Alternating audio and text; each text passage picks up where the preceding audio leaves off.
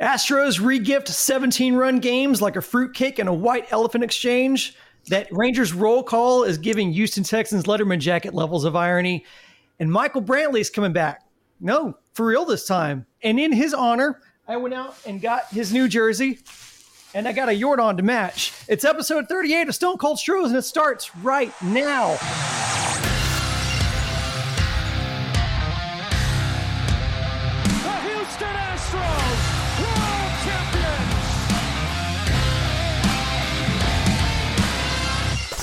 Welcome into Stone Cultures. I'm Brandon Strange, joined by Charlie Palillo and Josh Jordan. Follow them on X at Palillo and at Josh Jordan 975, respectively. If you're watching this, that means the full version of this podcast is available in audio form right now at places like Apple, Google, Spotify, or wherever you get your pods. If you use Stitcher, you won't find us there because Stitcher's going away as of the 29th. And then we also, speaking of dates, have a special announcement. Next week, we will be recording a special post-game reaction following the Rangers series on Wednesday nights.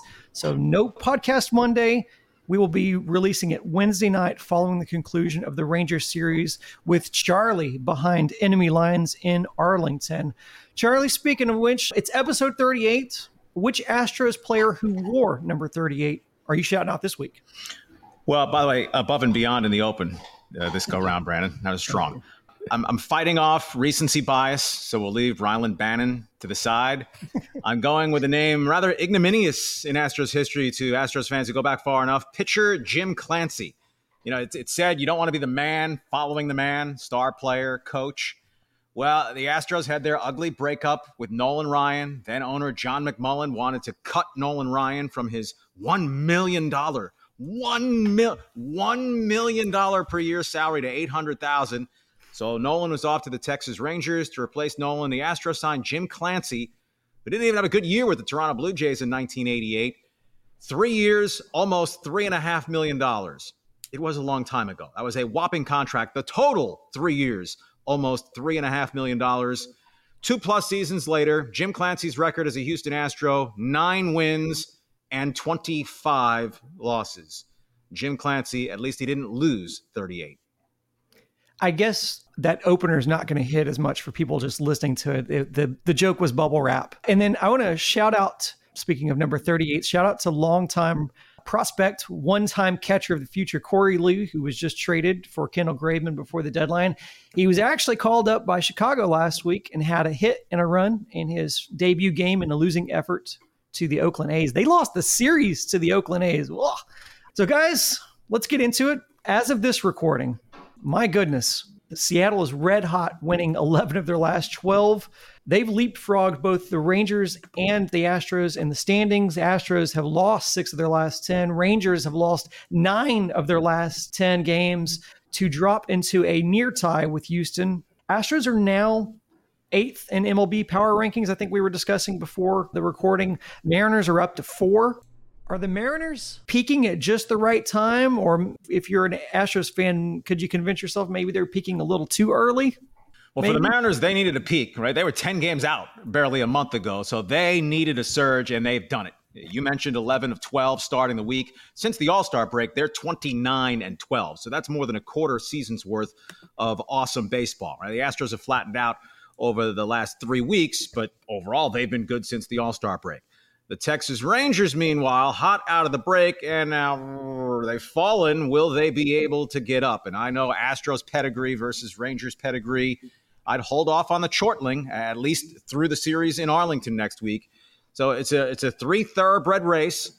The Astros, by strength of schedule, which can be a little dicey, you know, teams whose record might not be terrible, playing the Yankees right now, for instance, they're not awful. They're bad, but they're not awful. So in strength of schedule, that doesn't help you as much as playing, say, the A's. But the Astros have the clearly easiest schedule among themselves, the Rangers and the Mariners. But the head-to-head stuff is huge, right? The Astros have lost the tiebreaker already to the Mariners. They lead it, just 1 win next week in Arlington. They'd win that tiebreaker over the Rangers. Astros and Rangers, 3 games left. Astros and Mariners, 3 games left. Rangers and Mariners, 7 of the last 10 games of the regular season head-to-head. So we're going down to the final week, but the schedule, those 9 games the Astros have against the A's and Royals in mid-September, could be a difference maker. And the Blue Jays losing 2 out of 3 at home to the Guardians. That's big, right? The two-front race. Astros begin this week 2.5 to the good, at least for the last wild card spot. It's going to be close. We know it's going to be a nail biter down to the end. The positive things I like about this, Astros finally crept into the top 10 of OPS. All season, the pitching's kind of been carrying them, kind of middle of the pack for most of the year. Finally in there, crept into the top 10 OPS. They're number 9 in slugging as well, number 9 in homers. It's really interesting. Team ERA, they were at the very top. They have fallen. Of course, the 17-run game's going to hurt you a little bit, but now down to 9 in team ERA. So 9th in OPS, 9th in slugging, 9th in home runs, 9th in team ERA. If anything, the Astros are now consistent. They're a top 10 team on both sides of the ball.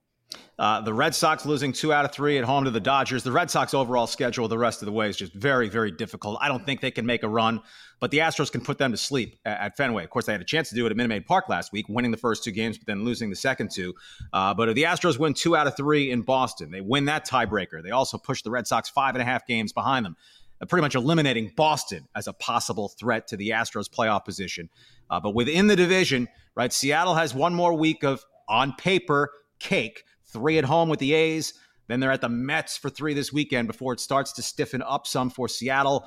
The Rangers, meanwhile, it doesn't seem like it matters who they're playing. They're just chumping up a lot of games. Their bullpen is a freaking disaster right now. But the Rangers, they just want to at least not lose any more ground before getting the Astros at Minute Maid Park starting Labor Day. You mentioned tiebreakers. If the Astros can't grab the division lead, then tiebreakers become interesting because of how many they're down. They still have yet, they can capture the tiebreaker with Arlington. But Charlie, set us up. What's a worst case scenario here? The Astros get into this wild card hunt when they've lost so many tiebreakers to a lot of these people that are in the wild card picture. Well, they've lost it to the Blue Jays. Right? Yep. Toronto won the season series. Yep. They've already lost it to Seattle, 8-2 Mariners head-to-head, can win over the Rangers. I mean, the worst-case scenario is Toronto, while facing the tougher schedule relative to the AL West teams, all those games within the AL East, Rays and Orioles and Red Sox. But if Toronto gets together and has a huge month, well, the worst-case scenario is the Mariners win the division, the Rangers hold off the Astros for second, and the Rays are going to get one wild card spot, and Toronto steals the third one and say a tiebreaker from the Astros. But I think right now it's a simple yes or no to the Astros make the playoffs. It still certainly favors them. It's just way, way more dicey, and they could miss out as opposed to any time over the last 6 full seasons. So, guys, Brian McTaggart reported this week that Michael Brantley will be joining the Astros in Boston, anticipation of being reactivated. He's expected to play Tuesday. As of this recording, the Astros offense is finally starting to click, looks like, even with Jordan and Pena not hitting homers. Alex Bregman just knocking the cover off the ball over his last 15 games. Are we finally starting to see the Astros offense, or the promise of the Astros offense? And I guess just as importantly, can they maintain this pace? Well, it's just not plausible for everybody to be hot at the same time. Within a single game, it can happen. 25 hits against the Tigers on Sunday as the most recent example. But Jordan's in a funk. 17 games without a home run. 67 at-bats without a home run. Well, he went 20 games without one last year from mid-August into early September, and he finished up all right. So is Jordan a ticking time bomb ready to go off on a jag? If not, you mentioned Bregman. He's important for a couple of reasons. One, you count on him. Two, if he's in the 2-hole in the lineup, well, he has the most plate appearances on the team because he's been healthy this year. So he's played all but 1 or 2 games. So if you're batting behind Altuve and ahead of Alvarez and Tucker, right, the foremost job is to get on base, set the table for Jordan and Tuck. But Bregman has rediscovered his extra base power. I mean, he was on pace to finish with 18, 19 doubles as recently as 3 weeks ago. Now 8 extra base hits in his last 9 games, 5 doubles. You get a crazy bounce off the wall. That's how he gets a triple. But a couple of home runs, right? He'll always take his walks. His OPS finally creeping over 800 for the season, which isn't elite, but it's certainly good. And in the 2-hole with what he has around him, lengthening your lineup. And so if Brantley comes back, we think it's for real this time. He's not going to be an everyday player. And now we get into a dusty component. Brantley hit lefties pretty well last year, but his power against lefties is negligible. Right? A DH platoon, subject to how often Brantley's going to play left field with Jordan playing left field. But Dusty, well, Yainer Diaz doesn't hit left-handed pitching. Right? You could have a natural DH platoon when Diaz isn't catching with Brantley and Diaz, but I don't think Dusty's going to go that way. I don't think Dusty's going to just bench Abreu. So they have now all the components, if Brantley is back, to have their absolute best 1 through 9 lineup depth. If Brantley's capable of performing against major league pitching. If he is, they are stacked, right? Pena coming on, Bregman coming on, Jordan you expect to come on. Will the manager play his optimal lineup a healthy percentage of the time? That's my concern, right? Is he going to roll Chaz out in center field constantly? Because that's what he's going to have to do. He's still putting Dubon out there in center field. Myers typically is the center fielder when Framber pitches. If you want to go with your best lineup and Brantley is going to play pretty regularly with Jordan, Chaz has got to be your center fielder. You're not taking his bat out of the lineup, but Dusty's been really reluctant to do that all season. And they did it last year when the playoffs started. They went to Chaz. You didn't see Dubon in center field anymore. Well, Dusty, these games mean a lot right now. This isn't like last year. You got to get your best lineup in there. So that's something I'm going to pay attention to. And also where they bat him. We all thought they were going to, plug Brantley into the number 2 spot in the lineup early in the year. Well, the way Bregman's hitting right now, I know Dusty, he's superstitious. He's not tinkering with Bregman right now. He's not moving him out of the 2 hole. So I think we continue to see Bregman hit second, and then Brantley fills in, maybe 7th or something like that in the lineup. Yeah, Dusty likes to split lefties when he can or righties when he can to a fault with Alvarez and Tucker, the way they've hit left-handed pitching. And bottom line is you want your best hitters to come up the most. Don't push them down in the lineup because, I want to go lefty-righty. So Altuve, Bregman, Jordan, Tucker, 1, 2, 3, 4 is locked. So if you want to split, then you can go McCormick 5 or Diaz 5, Brantley 6, who's ever not 5, 7, Pena 8 when Maldonado is catching, Maldi 9. When Diaz is catching, you can have McCormick and Diaz and Brantley with Pena pushed down to the 9 spot.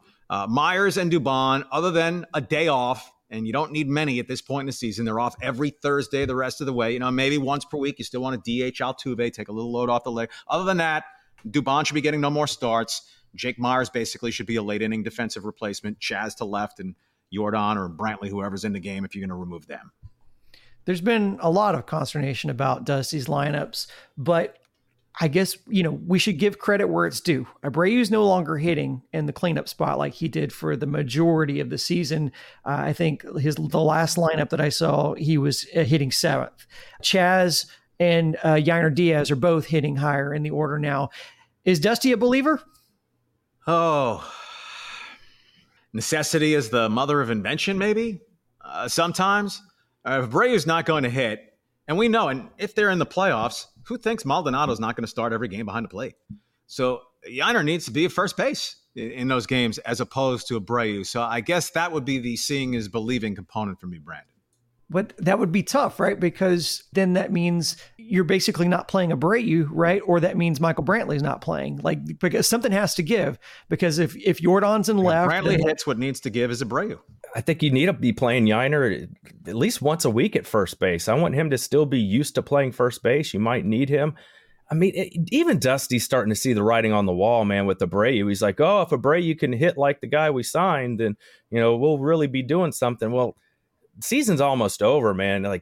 It's not happening. And I mean, with the back injury too, and to give them credit, they're not playing him every day coming off an injury, but that's something we've been saying all season. Maybe the back and the performance wouldn't have been so poor if they would have gotten him some more rest. He's 36 years old. But here we are.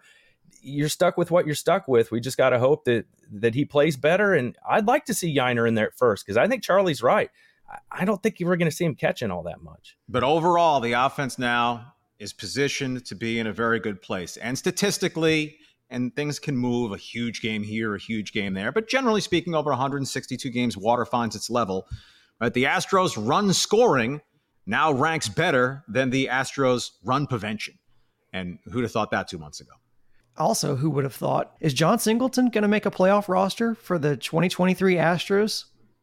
I don't think so. If Brantley is healthy, I think they'll want the defensive versatility. And unless they're going to cut to 12 pitchers, And I don't think you need any more than 12 pitchers, certainly not in the best of 3. So if they're in the wild card, then maybe there's a spot for Singleton to pinch hit from Maldonado in the 6th inning if you're down 4-2 or something like that. But then when you go to best of 5, they'll probably want 13 pitchers and probably not a Singleton slot then. Definitely follow that under questions I did not think I would be asking in 2023. Speaking of returning to form, both Framber Valdez and Justin Verlander, they seem to have righted the ship just in time for JP France to get shelled, unfortunately. And I don't really count that game. It's against Alex Cora. Always, got to account for some funny business. Also, just by the way, Kendall Graveman has been just what the doctor had ordered for this bullpen as well. Dana Brown's trade deadline moves look even better to me right now. If you look at the litmus in the division, it is Seattle. So I guess the real question is, does Houston have enough pitching to hang with a team like Seattle? Well, we need to grade on a curve a little bit, right? The Tigers' offense, the only 2 worse are Kansas City and Oakland, 2 joke teams of the sport. But Verlander now has been strong 2 starts in a row. The command, not awesome, but the results just fine. So he's not 2022 Justin Verlander. Well, under 1% of pitchers in the history of the game have been that guy. Framber, I'm curious. Again, it was against the Tigers, right? Over his last 10 starts, basically he's been crappy in 8 of them. He no-hit the Guardians. The only offenses worse than the Guardians, the Royals, the A's, and the Tigers. Then he throws the 7 no-hit against the Tigers. The rubber will hit the road a little bit Wednesday night at Fenway. The Red Sox have a good offense. I really want to see what Framber does against the team in kind of desperation mode. Framber, I think the start of his career, right? No-hitter is historic. But Game 5 at Fenway in 2021, right? Framber was a disaster that entire postseason except for that start in Fenway where he was great. Over 8 innings, the Astros took the 3-2 series lead the day after the Jason Castro game. Should have been called out on strikes in the 9th inning. Wasn't go-ahead hit. They scored 7 runs with 2 out in the 9th to tie the series. Then Framber was money in Game 5. Astros come home and clinch in Game 6. A reasonable facsimile of that Framber Wednesday night, then I'll believe that he's back. But if he goes out and needs 100 pitches to get through 5 innings or doesn't get out of the 4th inning, then it's uh-oh mode. JP France, I think, was just entitled to a complete mulligan. He'd been so consistent. Every pitcher is going to get got every once in a while. And if there was a tell, France and the Astros better have the untell because JP's facing those Red Sox on Tuesday night. With France, Brandon and I were watching that game, and he was just wild in the strike zone. A lot of people are like, oh, is he tipping pitches? I'm like, you can't keep missing there. And that's what he was doing, and he got shelled for it. So that's kind of what's got him to this point is he's pretty sharp typically on the corner. So if he can get back to doing that, I think he's going to be okay. Framber, kind of what Charlie pointed out, I don't want him getting out of the game too early. As good as he was against the Tigers, he had 5 walks. I mean, that's a lot. So if you're walking 5 guys, then you get into that Javier kind of scenario where you're lucky to get through 5 innings, which can be tough. As far as JV, I'm loving what I'm seeing, especially the 2 starts ago. I thought he was fantastic. You're also seeing the strikeouts coming way up for Verlander, well more than per inning he's pitching. So I think I'm feeling as good as I can feel about JV right now at this point in the season. So I'm happy about that. If they have those 2 hammers at the top of the rotation with Framber and Justin, I think we're in a really good spot. We'll see who steps up here in the next couple of weeks to be the number 3 and number 4 starters, assuming they make the playoffs. And every game is massive, obviously, when you're in 2 close races, division and wild card, inside 30 games to go. So the Red Sox series is huge. Right? The Yankees are dead in the water, but that series is huge. But that Rangers series looming next week. And interesting with the off day Thursday, right? I'm not wild about framing the rotation for Justin Verlander to go on 4 days rest every time possible the rest of the year. That said, the way they have it lined up for the Red Sox, Verlander, after the off day on 4 days rest, I presume starts Friday night against the Yankees. He better start Friday night against the Yankees because Saturday, Sunday, Monday, Tuesday, Wednesday, 4 days rest after that, Verlander, the series finale in Arlington against the Rangers, which could decide that tiebreaker, could be deciding first place, could be big for wild card position. Well, certainly will be at least big for wild card positioning. I do want to make sure Verlander's starting one of those games in Arlington. There was a lot of gnashing of teeth after the Ryan Presley blown save against the Tigers in the series opener. You mentioned the Rangers bullpen being just poor. Aroldis Chapman, ERA under 1 when it's a non-save situation, over 4 in save situations. Contrast that with what the Astros were able to get in Kendall Graveman. Granted, obviously not in the same kind of high leverage situations, but every bit as important in patching kind of what they lost. And what they lost was a reliable Montero. Is Graveman enough of a patchwork in the bullpen to kind of fix what ails them? Well, I think overall the bullpen's fine. Presley was untouchable for a month, but overall he's a pretty average closer this year. 28 saves, blowing 5. There's nothing special about that. But he's a good closer. Unless he was to go 2017 Ken Giles, there's no way Presley's going to get demoted from the closer role. So behind him, Brian Abreu's been excellent. Hector Neris overall has been excellent. So once you get down to your 4th and 5th relievers, Graveman, I think, is that number 4 guy. Stanek's been better recently, but I think is still lower in the pecking order. Right, Montero you bring in when you're up 10-1 or down 1, and you need an inning or 2 eaten, or you're running out of pitchers because you're in an extra inning game. So, Montero is the 6th reliever. But overall, this is still a good bullpen. Rangers, right, Bruce Bochy's dealing with a nightmare there. You alluded to Chapman. Will Smith has been very shaky in recent weeks. The Rangers starting rotation has a better ERA for this season than the Astros starting rotation. Right? Soak that in. Jordan Montgomery's been spectacular since going over there. Scherzer's been pretty good since going over there. But the Rangers bullpen, along with their clutch hitting, was unsustainable. Somewhere before the All-Star break, as a team, they were hitting .335 with runners in scoring position. Well, now they're down with the mere mortals. Still pretty good at .280. But the Astros now, 5th best batting average in Major League Baseball with runners in scoring position, 2nd best with runners in scoring position and 2 outs. You either come through or the inning's over unless there's an error or something in there. That Rangers bullpen in the end probably makes them the 3rd choice in the American League West, which has them fighting with the Blue Jays for that wild card spot. No guarantees on that, but as we take the snapshot, at least with a month to go, that's how it frames to me. Yeah, it's funny you say that about Presley, Charlie, because I did my fantasy football draft with all my high school buddies, and one of my friends, he was a college pitcher, so he knows baseball. He was like, Ryan Presley's terrible. He was just railing on him for it. And to be fair, it was that night that they gave up the lead. And his ERA went from being in the 2s to being in the 3s after that one appearance. So a lot can shift there. And he's not a true dominant closer, somebody with a 1 ERA, but a closer in the 2s with his playoff pedigree. I'm not worried about Presley. I don't think that's why it's not going to work out for the Astros this year. And yeah, we still love Abreu and Neris. And we did a video on Graveman the other day.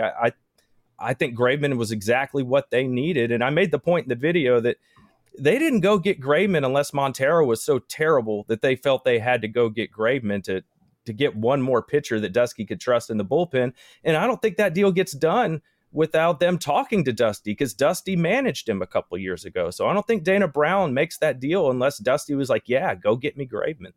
And that's the bottom line, because Stone Cold said so.